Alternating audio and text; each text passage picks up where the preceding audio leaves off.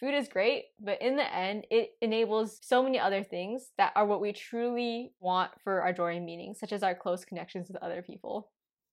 Hi everyone! Today, Kiki Attonito is interviewing me about my eating disorder recovery story. I recovered from several years of eating disorders after I finally discovered Dr. Shan Geisinger's biological theory about how eating disorders work, called the adapted to famine theory. Hi, Michelle. Thank you so much for taking the time to sit and chat with me. I have been so looking forward to this conversation. So to give a little background, my name is Kiki Attonito. I have been a mental health psychotherapist, master's level, for 20 years now. I'm a certified nutritionist, so I brought health and wellness into my practice, and I'm also a board certified addiction professional. I began studying evolutionary psychology several years ago, and its links to addictions and eating disorders were of particular interest to me. So I was elated when I came across you and the incredible content you were producing with regard to how you actually recovered from an eating disorder using the adapted to famine model from Shan Geisinger, and how you actually put this into action. Because as a therapist, I think that many of the principles are wonderful in theory. However, my concern and what I'm working on right now with the treatment manual I'm developing for eating disorders is how to translate these to the actual patient client themselves, how the therapist can get that across. So I am so excited to hear about your own experience and your own journey. So the first thing I want to say, Michelle, is just kudos to you for being in recovery, being in remission from an eating disorder.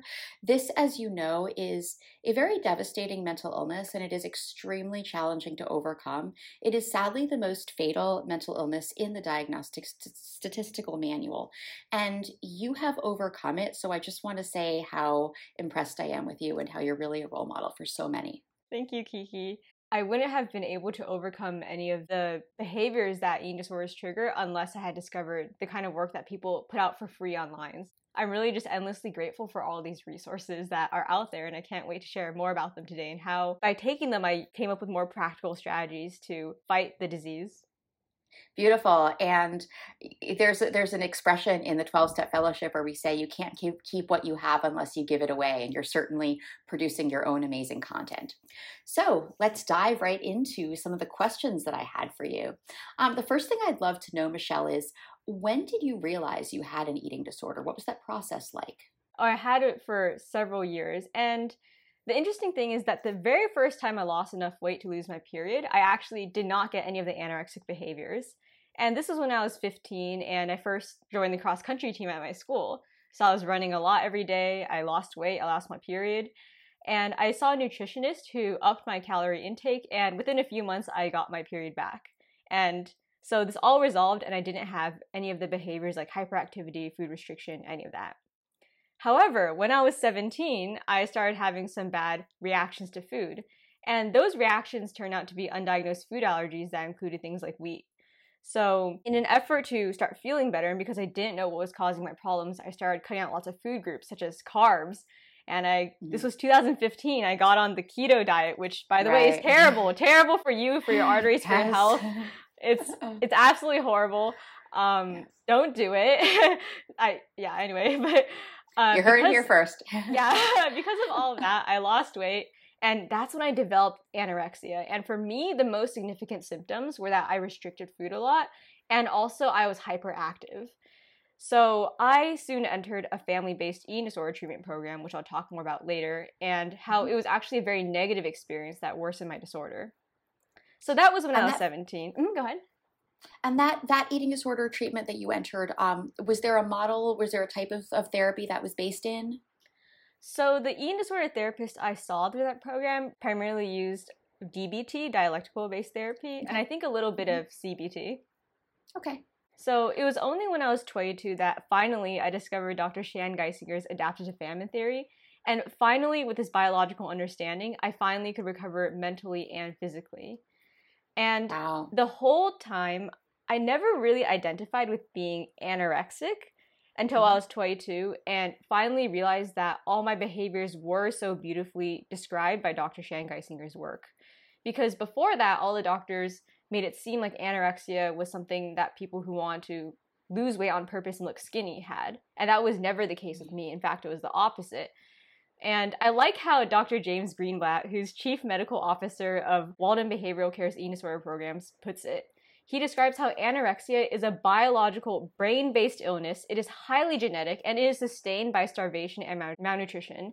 And starvation and malnutrition disrupt normal brain function in ways which trigger evolutionary adaptive behaviors.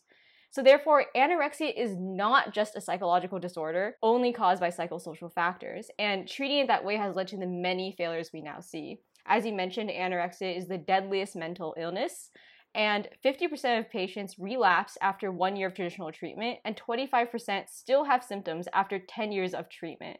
So clearly the current model is not working. And now I'll describe more about what it was like when I first got anorexia at 17. I'm a little unique in that I was a little different from most females growing up in that I always want to appear bigger and stronger. And this is because I'm just in a naturally skinnier frame. My parents are like this, my whole family is like this. So starting in middle school, teachers and people would start to comment on how skinny I was. Like people would literally grab my wrist and just make all these comments. And of course, as a very impressionable young female, I was really self-conscious about this. So I always wish like, oh, I wish I could be in a bigger body. And that's why I did things like strength training. At 17, again, my eating behavior changed after I got these food allergies and started feeling intense symptoms after eating. It was really hard to think straight. Then I started getting hyperactive once I restricted food. And I exercised thinking, okay, if I lift weights and stuff, it'll help me get bigger. It'll help me grow muscles. But the problem was that, of course, because I wasn't eating enough, especially carbs, I wasn't able to actually build my body. And that, in fact, I was actually breaking it down. And emotionally, when I was anorexic, I was way more stressed out and anxious than I already naturally am. Like, I already have the kind of temperament, which is hyper-conscientious. And when I was restricting food, it was like the anxiety just went tenfold in terms of I was constantly always obsessing over how much should I intake, like what's my output of energy. I measured food down to like the gram because I was just so neurotic over it. And I became so irritable and also very clinging to routine in terms of needing to eat exactly what I had planned out like a day and ahead and never drifting from the schedule, which of course made social life very difficult. In general, all these restrictive behaviors just made me almost like enslaved to my own brain. I didn't feel anymore like I was in control of my life, even though paradoxically, I was trying to exercise so much control over it and control every single minute, it felt like. And for me, the feeling of being hungry and starving almost gave me a feeling of clarity. And this is something that Dr. James Greenblatt, you had sent me one of his recent webinars. He talked about how in people who have genes which predispose them to anorexia, when they starve, they'll actually feel a little better during it mentally, even though it's all a lie. And for me, when I was starving, I honestly did feel mentally like I could think straighter. And of course, this was all a lie. Don't have diagnosed OCD, but I can have some pretty OCD tendencies, which were all exacerbated by anorexia. People could see me becoming thinner and they were concerned about me. And I really appreciate the ones who approached me with care and concern rather than showing judgment, because people who show judgment, they were obviously the ones who I didn't want to listen to, who I would want to run away from. In general, it was really helpful to meet warm, caring, empathetic people like you, who people with eating disorders can feel like they can trust because you approach things with such non-judgment and compassion. We're all in this thing called life, doing our best every single day. Michelle, thank you so much for that amazingly vivid and eloquent description of a very unfortunate experience and time in your life. A few things you said really struck me. You spoke about the fact that the restriction actually was the precursor to the intense physical movement, the obsession with physical movement, and the psychological obsessions. And you really gave credence to the concept that this is a highly biological, physical illness in the sense that something happens to our body and then things take over, and yes, the mind takes over after that. I think that's really not given as much attention as it ideally should be. And I've studied the work for a while of Dr. Cindy Bulick at the University of North Carolina, Chapel Hill, and she's actually studying direct correlations between OCD and anorexia, which does not surprise me whatsoever. I think that there's a lot to be done in that area.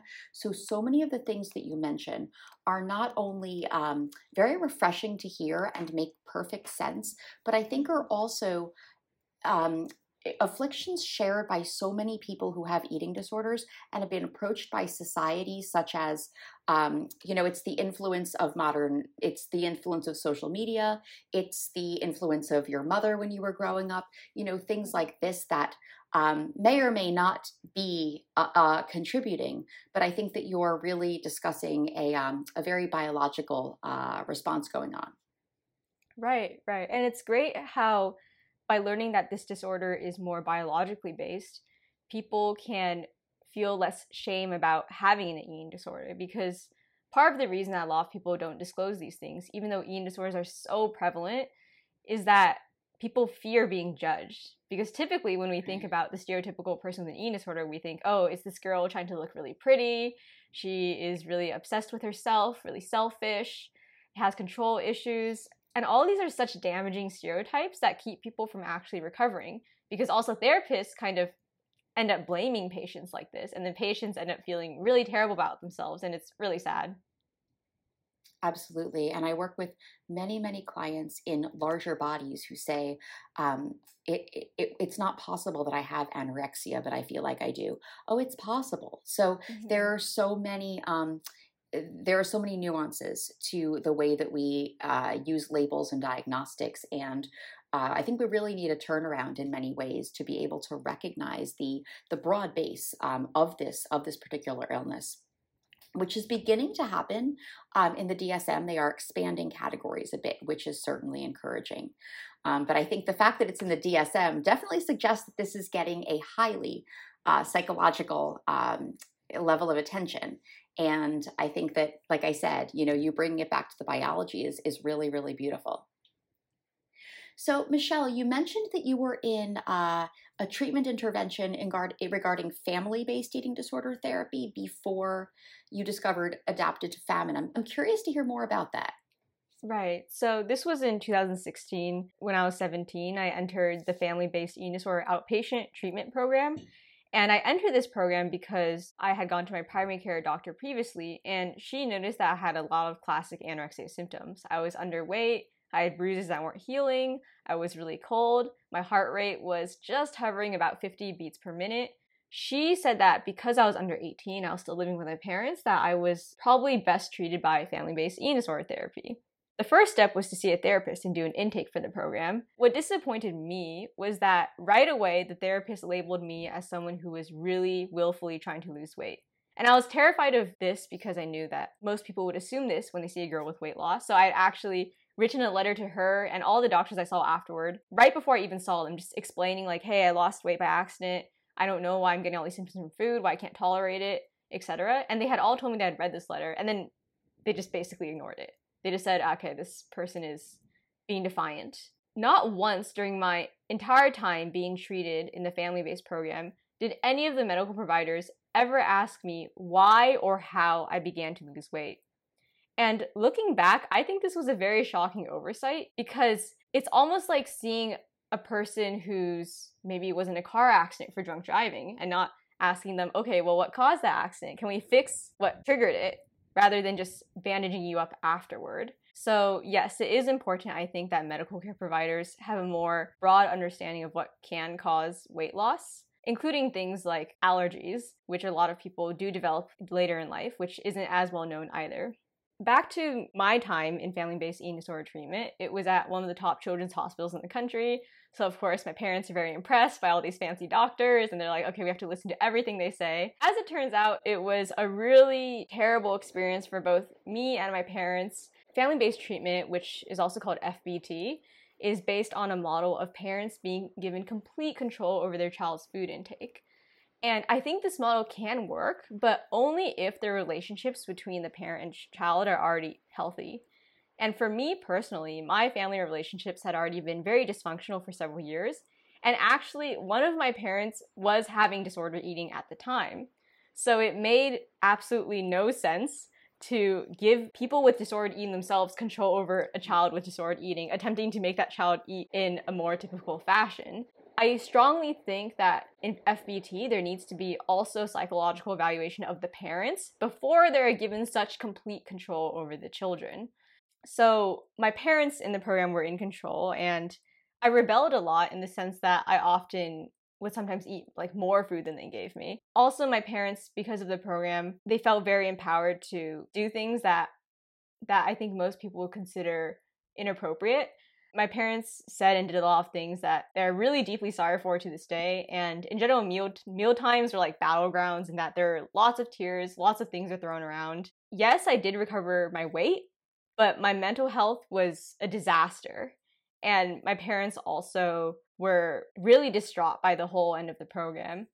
And the relationship between my parents and I had deteriorated to the point where for several years I could barely talk to them. And every single time I did see them during holidays or things, I was really fearful of them seeing my body, of them judging my food. I had constant nightmares about eating in front of other people, especially. So in college, which I entered after the FBT program, there are, of course, communal dining halls. And I would feel so self-conscious eating in those dining halls because it was like the ghost of the past was still there, as in I always had this irrational fear that everyone around me is like judging my food and they're all like criticizing me and all this kind of stuff. It got so bad that eventually in my sophomore year in college, I would start taking my food at the dining hall and then just like going to my room and eating it alone, which of course is sad because college is a time to be social, to be branching out more. But for me, I just was so ashamed of myself, thinking that I was crazy. I felt like it would never be okay for me to eat food in front of anybody ever again.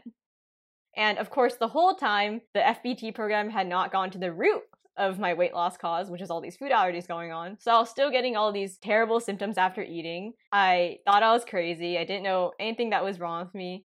It was only when I saw doctors who actually listened to me that I finally also recovered more and gained more confidence in myself.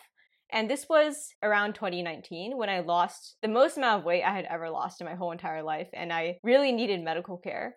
I knew that I didn't want to go back to those doctors I'd seen before. At this point, I had also discovered more about plant-based eating. Luckily, I live just 2 hours south of True North Health Center, where there are some really amazing plant-based physicians. I had watched a lot of their webinars online, and they really stood out to me as people who are very up-to-date on the latest nutrition knowledge and very compassionate in general.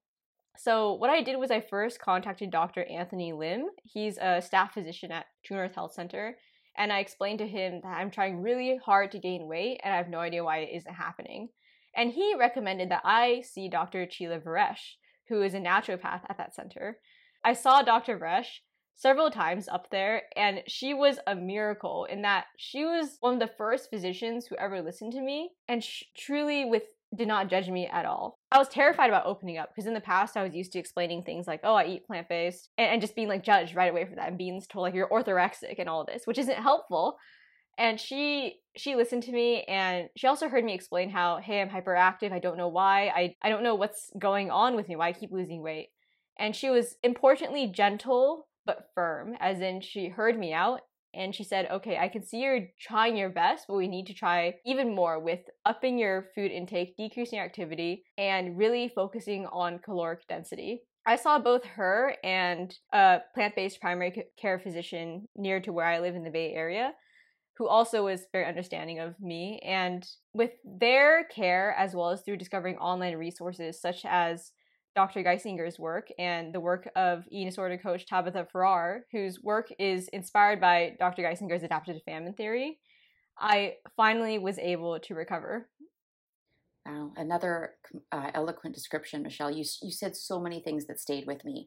One is that when conventional treatment models come in and do an intake assessment on a client, it sounds like they are focused on what happened as a consequence of the weight loss, as opposed to how the weight loss actually happened, working with the assumption that the weight loss was just deliberate. We want to lose weight. This is a society in which we just are seeking to reduce our body size. And so there really was not proper attention given to what was going on with you.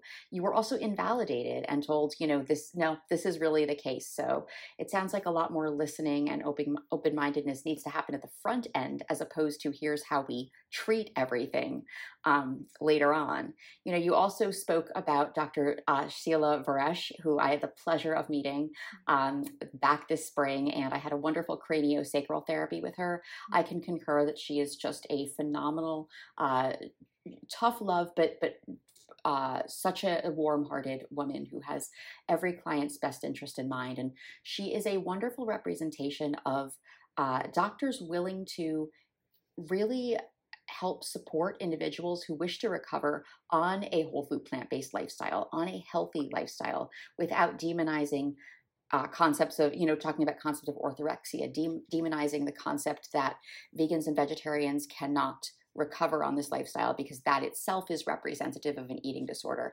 As a therapist, I function with meeting my clients exactly where they are. So if someone tells me what's working for them, we're going to continue working with what works for them to be able to implement those changes. Complete overhauls can be a little bit jarring to everyone, and I think they just send people running in the opposite direction. I did have a question for you because I am highly familiar with the work of Tabitha Farrar, and I know that one thing she discusses is that a lot of the mental obsessions will diminish when some weight restoration is restored, if not most of the weight restoration. So you noted over the period of time that you did restore some of your weight. Did you notice any of the physical movement or any of the obsessions beginning to dissipate at all? Absolutely. Yes. Okay. I think that as my weight increased, my mental health improved exponentially. In that when I was at my lowest weight, I was consumed with thoughts of hunger and food 24/7. And as I slowly gained weight, I found that my brain could finally accept thoughts of other things in my life, about all my other varied interests. And it was like eating food was like releasing me from the shackles of my disorder in a way that was liberating both physically and mentally. And I love how Tabitha Farrar describes it as mental hunger that patients experience when they're at such drastically low weights. There's a term, like hunger plus being angry equals being hangry. Yeah. So I was pretty much hangry all the time. Just like right. Hangry, irritable, a terrible person to be around. My personality was just all wacky all over the place because my hormones were also just going crazy. I mean, during the period of weight restoration, it's definitely a little rocky too. And that as you slowly start to restore weight, your hormones start kicking back in. It feels like going through puberty all over again. It's pretty, it can be pretty terrible. Like you can go on an emotional roller coaster. And, just the physical act of eating so much food can stir up a lot of emotions in people. Like for me, it felt like so vulnerable to be doing this. But in the tail end of recovery, I could see more and more how I felt happier. I felt more energetic. I was less snappy all the time, especially over food. I was obsessing less over food. And I finally had more freedom in my life. Yeah, that makes complete sense. I often have clients who say to me, I just can't stop obsessing about food. And the thing is, you're probably hungry. And you're probably just hungry. And then you really bring into play the idea that once we begin restoring weight, emotions come back. And that happens on a biological and hormonal level. It also happens because the time spent obsessing around food is now diminishing. And so with my clients, I call it the crowding out theory, where the foods we eat are the secondary foods, and the foods of life, the nourishment we get from on the soul level, from our family, friends, career, social life, creativity, spirituality, that's the primary food. While the primary foods begin to crowd out the secondary foods, we have so much more accessible to us, but it also requires the spectrum package deal of feeling emotions, because we can't sign up for the very high without having to go through some lows. I love that. I love how you put that. Yeah, it's a package deal. But when you sign up, it's worth having bought that ticket, Yeah. So Michelle, take us into when you discovered Sean Geisinger and the adaptive to famine model. Right before that, it was 2019, and I was at my lowest BMI ever, and I essentially had to spend months on bed rest. I was literally unable to do all the physical activities I used to. I just laid in bed or on a yoga mat all day. My brain was going crazy. Like, what do I do if I can't exercise or do any of this? So, of course, what I did was get nerdy and listen to a lot of podcasts. And I actually feel really lucky in that I also have a visual disability. I have severe chronic pain in my eyes due to accommodative spasm. Because of that, I started, really getting into podcasts. And in particular, I stumbled upon one called Beat Your Genes, which features the work of Dr. Doug Lau and Dr. Jen Hawk. And it's an evolutionary psychology-based podcast in which they basically explain about how life works. I had known about evolutionary theory before, but mainly applied to biology and not psychology. So I continued to listen to Beat Your Genes all the time. Then in 2020, in a Chef AJ interview, someone asked Dr. Lau what he'd do for the treatment of anorexia. Instantly, my ears perked up because this is a question that Dr. Lau has answered before, but I was still struggling with this problem. And Dr. Lau this time mentioned that he'd recommend the work of Dr. Shan Geisinger because Dr. Lau's word means so much to me. Instantly, I looked up Dr. Shan Geisinger and her work and read more about the adaptive famine theory. And it clicked with me right away. Absolutely. You and me both, because when I heard him mention her, I was right to her website and it was just like bingo, light bulbs going off. So tell us what you learned. What did you glean from her work? And, were there parts of information that she offered that you felt particularly applicable to you? Or was there anything that you read that you thought, not sure about this? These are excellent questions. So, in essence, I learned through the adaptive famine hypothesis that my anorexic urges were normal biological adaptations. So, I'd spent years in the past being told I was crazy, and finally I realized, no, I was sane. And also, through behavioral genetics, I finally understood that my personality, which is overly conscientious and perfectionistic, lends itself to anorexia. So again, I could understand more about how I was looking at the world in a more distorted way due to how I'm wired, and how I could overcome that distortion by seeing, okay, I tend to get a little more worked up over tiny details when I don't need to be. I don't need to track every single last calorie. I also had a bunch of aha moments when reading Tabitha Ferrar's blog and work, because she takes Shan Geisinger's theory and had applied it to her own life, and she writes very honestly about her own struggles with anorexia, and her books described exactly my own behaviors. So here are 5 of my greatest aha moments. First, I realized that me thinking about food all the time was the consequence of that mental hunger, which we've talked about before. I realized that to stop my constant thoughts about food, I had to eat. This was really motivating to me to help push me to eat, because I was so sick and tired of, again, being hangry and just only being able to think about food. I would sit in college lectures just thinking about how hungry I was.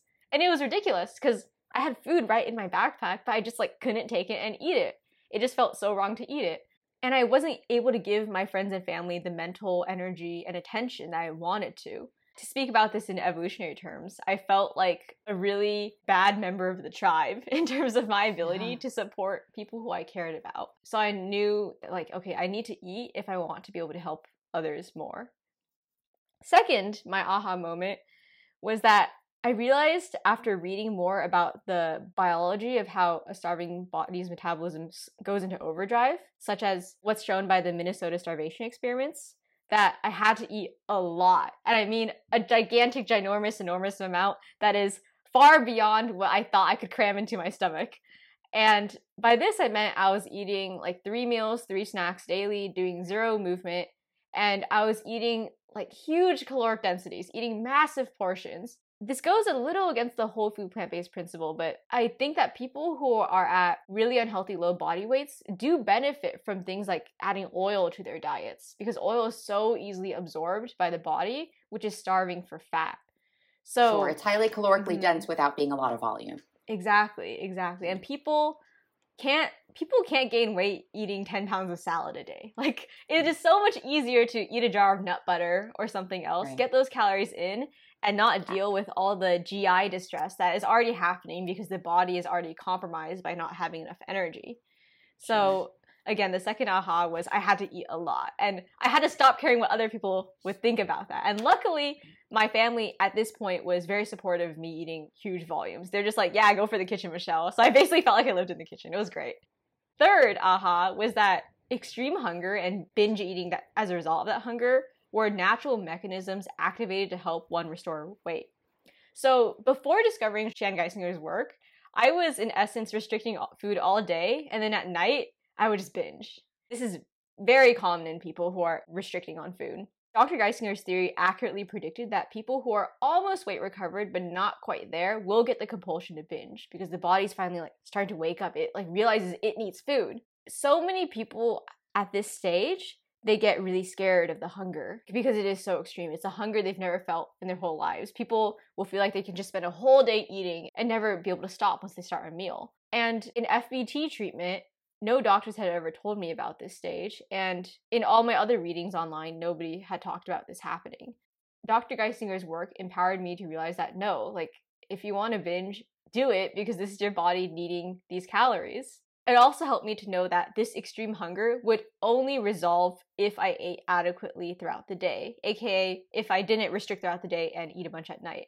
So even now, I always make sure to have a very big, hearty breakfast to set me up well for the whole day. I don't skip breakfast, do this intermittent fasting, all these other things, because I know that I want my body to know it's safe. I want to know there's always food there. There's definitely not a famine anywhere in sight. Question. So when you eat that hearty breakfast, when you're eating these foods, were these foods that you identified that weren't causing allergies to you? Were you able to identify what was causing the sensitivities and able to recover on foods that were okay with your body? Yes, so I discovered I had those food allergies to things like wheat, which is pretty much everywhere, when I was 20. So by this time, I was able to identify what was triggering all these problems, and I was able to remove them from my diet and find calorically dense, appropriate substitutes which could help me gain weight. In particular, I discovered this one company called Functional Formularies, which makes meal liquid supplements. They're also, incidentally, vegan, organic, all this good stuff. Also, because they're FDA approved, they can be covered by your medical insurance. And also, they are approved to be used as tube feeding formulas. I was able to get their products, and those really helped me gain weight because they're full of all this typical plant-based goodness and also very calorically dense and easy on the body. That's great to know for other people out there. I'm curious, you're going through this process, Michelle, you're walking us through this, and you were really, you exhibited so much strength, so much courage, and so much wisdom to be able to say, this makes sense, and now I'm going to do this. What was it like on an emotional, on a soul level to actually feel full, to actually be doing something that was against so much of what you were pre-programmed to do for so long? How was it for you? It was terrifying at first. It was terrifying to finally eat to a point where I felt like I could feel my stomach and actually take a little longer time for a meal and to try to ignore the demons in my head telling me this is wrong, this is wrong, this is wrong. Right. Because as Dr. Shan Geisinger has explained, people with anorexia, they actually feel like it is morally wrong to be eating a lot. For some reason, when I denied myself food, I felt so proud of myself. I was like, yes, I'm taking one for the team. Yes, the village is satisfied because I'm happy because I'm restricting, which is the opposite of what should happen. And my friends who have talked about this, they also describe how eating at dining halls or just taking food, they feel so guilty for some reason. And when they do choose the lower calorie option, they feel the anxiety go down. So to go against my instinct, I remember the first times I really was like, okay, I'm going to do 3 meals, 3 snacks a day, eat a bunch. I probably ended up in tears at some points after meals. And I don't cry that often, but it just felt so uncomfortable to eat. It was so uncomfortable. But again, I had to keep in mind what were my values. And my values were being able to do things like be there for my friends. And also, like I said, for me, this is not true of all people, but for me, I at some point realized hey, I do look scarily skinny because people told me I did. And I want to feel more comfortable going outside and actually seeing people and not getting these concerned looks. So there's also a motivator in terms of wanting to be socially accepted. But definitely when I was first eating full and very dense meals, it sparked a lot of physical and mental reactions in me. Physically, I thought I would almost have a panic attack. I was like, oh my gosh, this is just too much fat. I can feel the fat in my arteries. It's calcifying in me. It's hurting me. And again, I just had to keep reading the literature and reminding myself that I don't want to feel this way anymore, because I was sick of being cold all the time, thinking about food all the time, all these things. All that pain outweighed the temporary discomfort that I knew I would have to endure to finally recover. And that makes complete sense. As Dr. Doug Lyle speaks about, we're always running the CBA, the cost benefit analysis. And as I've worked in the addiction field for many years, and I can tell you that my clients take on the challenging but rewarding task of recovery when the costs finally outweigh the benefits. But they have to see it. No treatment provider, nobody outside them can see it. They have to see it themselves. And one thing I think is very common is for individuals in early recovery to say, okay, I'm going to do this. I'm going to I'm going to eat my 3 meals and 3 snacks, etc. And then once the weight comes on, there's that tendency to pull out and to, swim back to the side of the pool because there's that fear I may drown. And so it's for what you were able to do is you continued swimming. And it goes to show, one of the expressions I always use is the only way out is through. And you actually, you went through it. How about that exercise compulsion? What happened with that? So my exercise compulsion was intense. In essence, from the moment I woke up to the moment I went to sleep, when I was anorexic, I thought I had to be moving. My hyperconscious mind was like, if you don't get in at least your morning overly intense workout and work out to the point of feeling faint, then you're gonna die later in the day or something like that. And of course, there's so much literature online telling us exercise improves your mood, exercise releases stress, and of course, high intensity interval training, high intensity exercise has been really heavily promoted nowadays. So a lot of people are jumping on this bandwagon where they're like, the harder you push it, the better for your brain. I, of course, bought into all this, and that just fueled my exercise obsession. So I was doing workouts pretty much like before and after every single meal. I was always finding a way to move somehow. So for example, after doing the dishes, if I was drying them with a towel, I'd like pace around the whole place while drying the dishes. And even while eating, I would constantly run back and forth to like add more food to my plate, which was really just like a little bit of like a tiny little bird portion at a time. And also it was just an excuse to like walk around more for some reason. I really never got why I was so hyperactive. Like, why did I always have the urge to move? Why can't I sit still? Then I'd read Dr. Shan Geisinger's work, which explained that this is your body trying to migrate. And finally, I understood what was happening in my body. And also it made me feel comfortable enough to ignore that exercise compulsion, because I knew that I'm obviously not in a famine today. There's the fridge downstairs I can go to and open. Also, all this excess movement is just taking away energy and time from me. Of course, I knew that I was supposed to move less, but the thing is that people had told me before that I wanted to move more because I was trying to, control my body shape or size. But like I explained, I actually wanted to get bigger. I just didn't know how to get bigger. Because what people had explained to me, the causality of my symptoms just made no sense to me. I ended up just not really buying into what they said. And it was just being able to tell myself I'm not in a famine that really helped me. And I think Tabitha recommends that people at least like 20 minutes after a meal just try to sit down and just stay still. Yes. And that is something that I employed and really helped me. Because once I got through that first 20 minutes, I kind of forgot about the need to move. The need to move was most strong right after I ate. I'd have some crazy thought like, okay, I should do some push-ups. I should do some pull-ups. Maybe I should like go like purge this or something. So it was really helpful to have that like, no, sit down, stay here.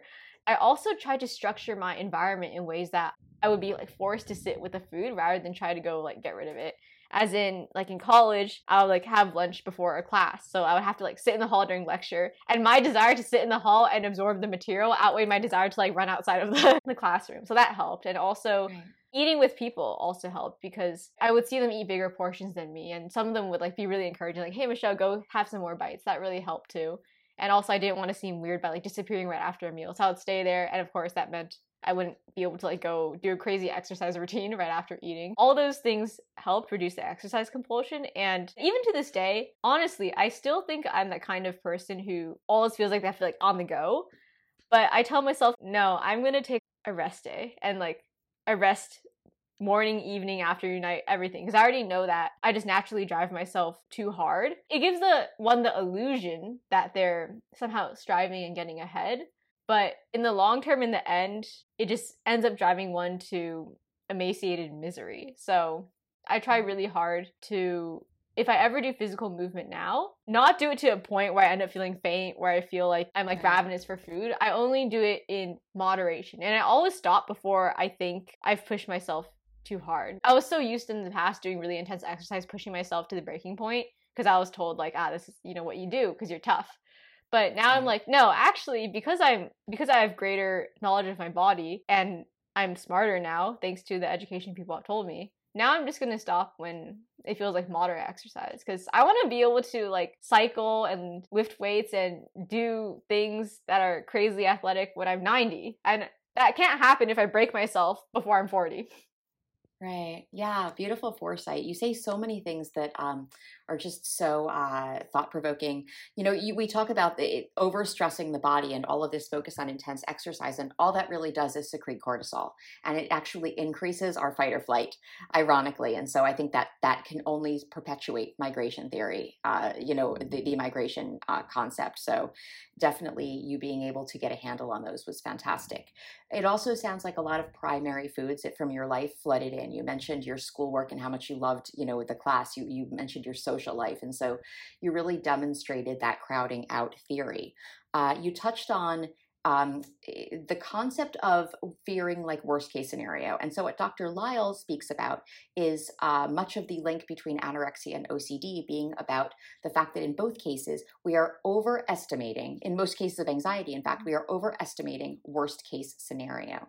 And so for many individuals suffering eating disorders saying, oh my goodness, I'm going to get fat, I'm going to get sick, I'm going to, we are actually overestimating the worst case scenario. And when I work with my clients on both eating disorder and OCD treatment, we work with the model of exposure and response prevention, where just as you described, when you sat still after that meal, you actually the anxiety diminished. When we confront what it is that we're fearing and realize, you know what? Our survival rate is 100%. Nothing has gone wrong. It's not that bad. Our anxiety diminishes completely, but it's about having the courage to sit with it. You also spoke, Michelle, about, you used the word wrong a couple times. It felt wrong to eat this. It felt, I know at one point we were speaking and you sort of said like, oh, it's scandalous, and it sounds like the adapted to famine concept was really able to show you that this is actually right. This isn't wrong. This is right. And so the voices saying this is wrong, those are not from us. Those are not from our history and our evolution, our biology. They are not from our village, because the village says, please be able to help us. Please be around for us. Please be here to contribute to the village. And in fact, depression, dysthymia, those are rooted in a feeling. Even suicidality is ultimately rooted in a feeling that one is of no longer of service or no longer of value to the village. And so by restricting, and what an anorexic is doing, getting closer to a state of starvation, is actually diminishing their own value in the village, thereby actually reinforcing the cycle of, oh, I'm no good to the village. And it's kind of a vicious cycle there, as opposed to taking right actions, which to me sounded like they probably immensely pleased your internal audience, big time. And then being able to say, you know what, here I am, village. And the village is like, thank you. Yes, precisely. Someone actually recently reached out to me. She's 42 years old. She's had anorexia since high school. We were talking about what's holding you back from committing to recovering. We went through this exercise where I asked her to identify what she values most. And for her, it's like taking care of her children, being there for her family and friends. And I feel like a lot of people with anorexia also have the personality where they do really care a lot about what other people think about them. They want to be the number one star in the village. That's why their genes are telling them you got to restrict for the whole village. So for this woman who reached out to me, once we talked about her values, I asked her, clearly you want to be able to be there for your family and friends. Are you able to be there for them when you're currently having osteoporosis and you are having like a low heart rate and you are having these other physical symptoms? And the answer to that was clearly no. I think when people with anorexia go through this kind of values exercise and realize that the anorexia is holding them back from being able to contribute to their social circles and those closest to them, that is really powerful to them, because their conscientiousness makes them think, I need to perform the best. So this woman, she works as a pharmacist, and I was also explaining to her how, because you're having these distracting thoughts of food, you're not able to perform as well in your job. And her job is very high stress. She has to work in the ICU. It is so demanding, and that takes a lot of mental energy. But anorexia takes away so much of that from us and just affects every aspect of our lives. Overall, it's really about honing in on the values that helps people overcome things, and that helped me overcome it too. Yeah, absolutely. So then you're not running that cognitive dissonance. As you went through this process, Michelle, talk about the support you were getting. You had friends around you, your family. Were you seeing her, or were you seeing a therapist? The only time I saw an eating disorder therapist was when I went through FBT when I was 17. After that, because that was such a bad experience for me, I was like, I'm not working with anybody trained in this traditional eating disorder treatment model, because I know what they're going to tell me. I know they're not going to believe me and all of that. The people who I relied on were family and friends who were supportive of me gaining weight. Shan Geisinger was somebody who I never reached out to or worked with one-on-one. It just happened that I made that video about her work after I recovered to help share with her, like, hey, thank you. This is how you help me. For me, the support network was absolutely crucial. I chose to most closely associate with those who wanted me to gain weight. There were people in my life who were very nice, but they were like too nice to the point where they're like, oh, it's okay you're so skinny, Michelle. It's okay you don't have your period. It's okay you have all this kind of stuff. You do you. This is like who you are. You're just naturally this hyper skinny, like whatever. They were such nice people, great intentions, but I knew that if I continued listening to that kind of talk, I would never recover, because I would continue to get this positive esteem from my village telling me that it's okay to be sick, which it wasn't. Right. Very, very important. Yeah. Yeah. So what helped me in particular was hanging around friends and family who were always supporting me to eat more. For me at that time, my family had, turned around and they were all like, go for it, Michelle. And they're really, really supportive and nice. Also, I had friends who, they could tell I was struggling and they approached me from a point of empathy and compassion and concern. As in, I remember when I was 17, I first was telling my friend, oh, I haven't had my period for a couple of months. And my friend said, that doesn't sound normal. Maybe you should see a doctor. Just make sure everything's okay. And that friend continued to be like really encouraging to me. And I was like, okay, this person's like a safe person to talk to about this. And there were other friends who, if we had shared meals together, they would say like, oh, Michelle, like you didn't bring that much food. Like, why don't you bring more next time? In a super non-judgy way. I felt honored. I was like, oh, this person really cares deeply about me. And it helped me feel even closer to them. There's one friend who really struck out to me. She got so close to me to the point where she knew like my favorite foods and stuff. So she would go like buy these calorically dense foods. She'd like eat them in front of me and be like, hey, Michelle, do you want some? And at first I was really like, no, absolutely never. And I denied her so many times, but eventually, I caved. I would like take the food that she offered me and I ate it and I loved it. And it was like a celebration because obviously when I ate the food, it was like a party in my mouth. I'm like, oh my gosh, this tastes so good. I knew it tastes so good. And it really touched me because at the time she herself was in a bigger body and she was trying to lose weight. And it was beautiful how the two of us could have completely opposite goals, but she was able to see like how I was facing a different struggle than her. And she had the kind of empathy to be able to understand what I was going through and never once judged me harshly. Instead, she always gave the positive feedback, the compassion, the reinforcement. I met her when I was 20, so at the time when I was at my lowest weight ever. At this time, a lot of people were, giving me lots of negative flack, like, you look terrible, like, what's wrong with you, this kind of stuff. Those are the people I ran away from. But this really wonderful friend who I cherish, she said, like, okay, you're like, too skinny, but that doesn't make you, like, a terrible person internally. You can get better.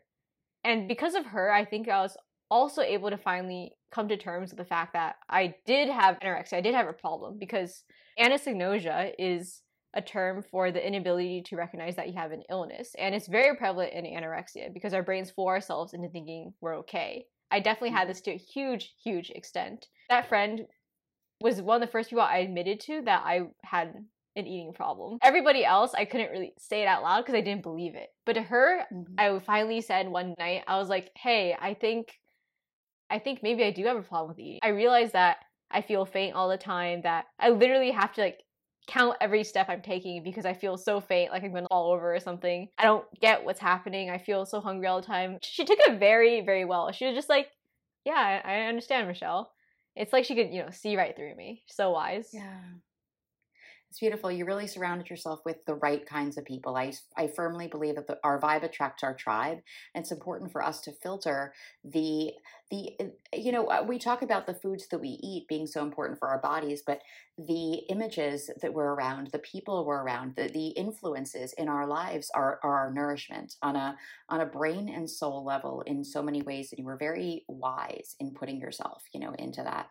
You've done an amazing job at explaining the real biological basis of this illness. And before we sort of, I have a couple concluding questions for you, but I did want to know your take on emotional eating. Do you feel that it's possible still to eat, to binge out of eat for emotional reasons other than just being hungry? Yeah, definitely. There's this whole model called HALT, which I'm sure you've heard of. It's an acronym Yeah. which stands for when you're about to eat a bunch of food, ask yourself, are you hungry, angry, lonely, tired? And I truly believe that feeling these emotions, plus having things like full-time job, all these other stresses in our lives, kids to take care of, all of that is enough to make somebody want to grab a Twinkie. Like it's just Yeah. it's for me personally, I especially when I was anorexic and feeling any of those HALT symptoms, angry, lonely, tired, or anything, I looked to food as this kind of thing that would give me that instant dopamine rush. And especially because I deal with chronic pain, sometimes when it's really bad, the only thing Right. that can make me feel better, distract me, is like diving into some food. I know people like Dr. Doug Lisle and Dr. Jen Hawk say emotional eating is not a thing, it doesn't exist. But at least in my own experience, I think it does exist. And I think it makes sense because food does placate us. When we eat it, we feel less stress. We get that dopamine rush. It's It's the comforting. most accessible drug. Yeah. Yes, it's the most accessible drug. Yes, absolutely. You said it so perfect. I have to remember that one. And like you always say, it's a drug that we can't abstain from because we all Right. have to eat to survive. So for sure, emotional eating, I think, exists. And I think we need to recognize that people with anorexia are facing such emotional challenges in their lives. They do need the emotional support by professionals like you to help them weather all those challenges. Recovery Yeah. itself is a whole roller coaster of emotions which must be navigated, and eventually there does have to be guidance which helps anorexic patients know that they do have like fraught emotions related to food, and maybe things like feeling sad and depressed will drive them to eat more. And maybe temporarily it is okay to be binging on food all the time because they do need to gain lots of weight. But when you are weight restored, it is important to recognize what is driving my binges still, if it is not caused by eating disorder. Yeah, that's a really good point because not all, I mean, you're an incredible woman and you took this on. You self-educated, you got the knowledge, you assimilated it, and you put it into action for yourself. You enlisted support of wonderful people.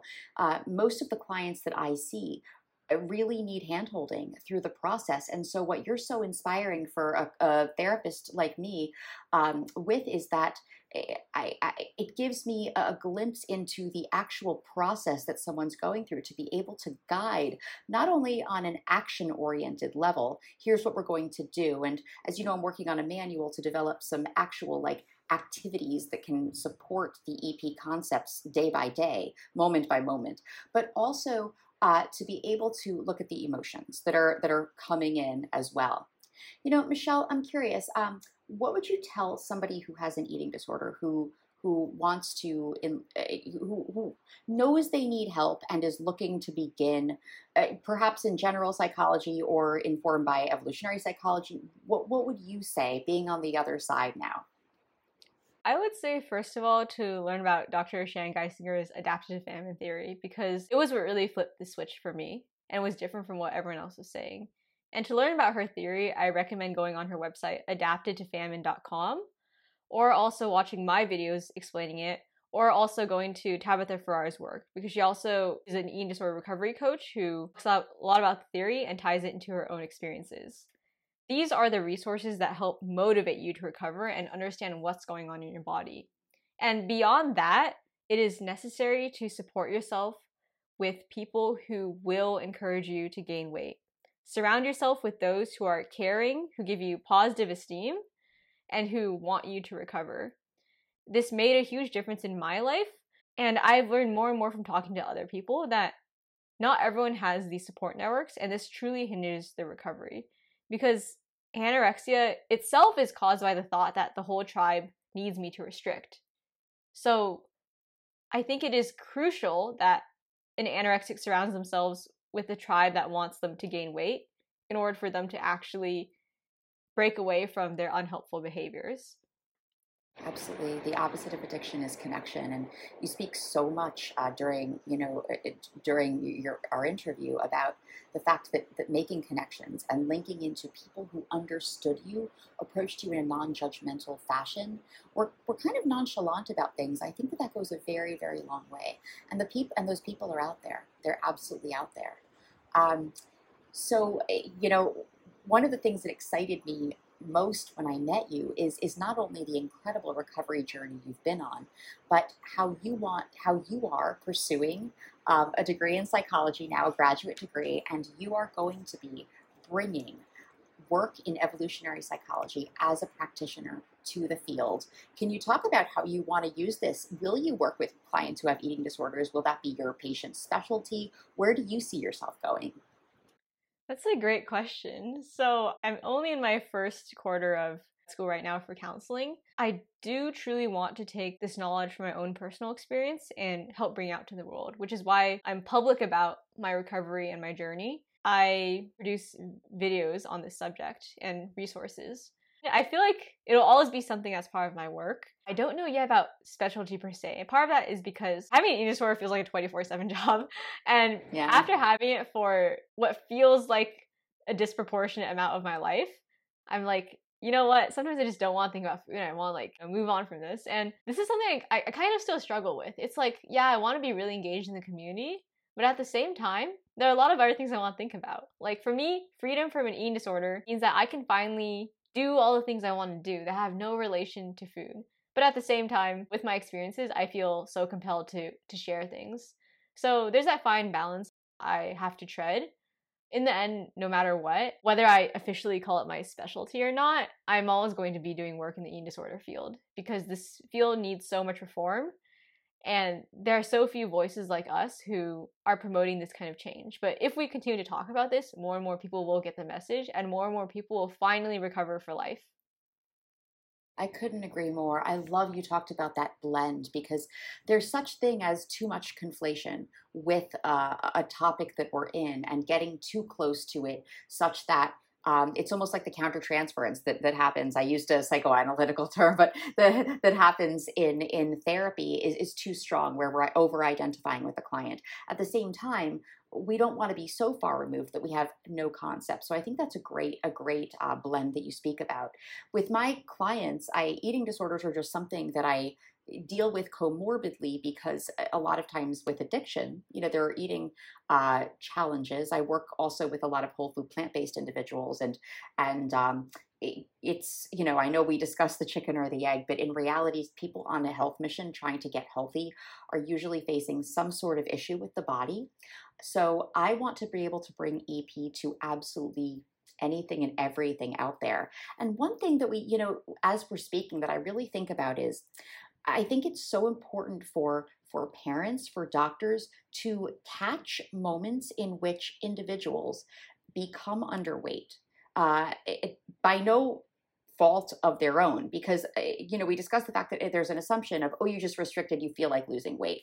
Well, many males have anorexia, hundreds of thousands of males, and we do not have a stereotypical concept in society of you get skinny as a man. However, so that kind of dismisses the idea that this is all social influence in so many ways. And I think to be able to look at, you have gotten underweight. We know from the work of Dr. Shanghai Singer that Tabitha Farrar, that you are going to now begin obsessing about food. You're going to begin moving a lot, and you're going to begin wanting to restrict more food. This is going to, the Minnesota starvation experiment, this is going to become a vicious cycle. What can we do now before it gets to that? So I think a lot of work can be done on the front end. And as we speak, Michelle, one thing I really want to drive home is, I know that in eating disorder recovery, sometimes it feels as though individuals are alone, very alone, and we discussed the importance of social connection, but also they often feel like, wow, it was easy for that person, but I could never do that. And myself, I've read eating disorder recovery books and heard, podcasts and interviews where people sort of say it was like a eureka in the bathtub. It was like one morning I just woke up and I was like, I almost binged on a bagel and I said, no, I'm not going to do this, and or I had that big hearty breakfast that I knew I should be having. And to individuals really struggling out there, it can look like I almost ego trap, right? It's too impossible, so I'm just not going to stop now. And so it's such a process, and what you really elucidate is that this happens over time. And what you're able to do is to say, these are the reasons it's happening. Let's stick with the knowledge of the whys. And what I hope as a practitioner, highly influenced by individuals like you and inspired, is to be able to say, step by step, here's how we're going to stick and stay with this process. And it's not supposed to happen. It's not supposed to happen overnight, but it's doable. It is absolutely doable. We have to start somewhere. We have to swim away from the wall to be able to get to the other end of the pool. Absolutely. You're reminding me now of a thought I often had during the recovery process, was that unlike with so many other things, with an eating disorder, I can't gain dozens of pounds overnight. That's physically impossible. Right. And so I'm actually so grateful that I went through this recovery process, because it taught me to finally slow down. It's biologically impossible to gain, I think it's about like over 2 pounds per week or something like that. That's not possible. I could do everything in my power to try to gain more than that, but I couldn't. This was a necessary slamming of the brakes in my life, because beforehand, I was like a rat on a wheel going at breakneck speed. If someone gave me something to do, I'd always try to finish it in half the time. I would try to cram as much as I could into 24 hours of my day, to finally be reduced to the point where I just had to lay in bed all day. And all I could do was listen to a podcast called Beat Your Jeans. Mm-hmm. That was a wonderful point in my life. It doesn't sound that bad. Yeah, it doesn't sound that bad, yeah. At least to me, it felt terrible, because I was like, there's so much else I want to do. But that was the slowdown I really needed. And so for people who are going through recovery or relapsing or things like that, or feeling like they're hitting a wall, I want them to know that this is all just part of the whole beautiful process of honoring your body's need to take time to heal. In today's world, especially with the internet, everything is instant.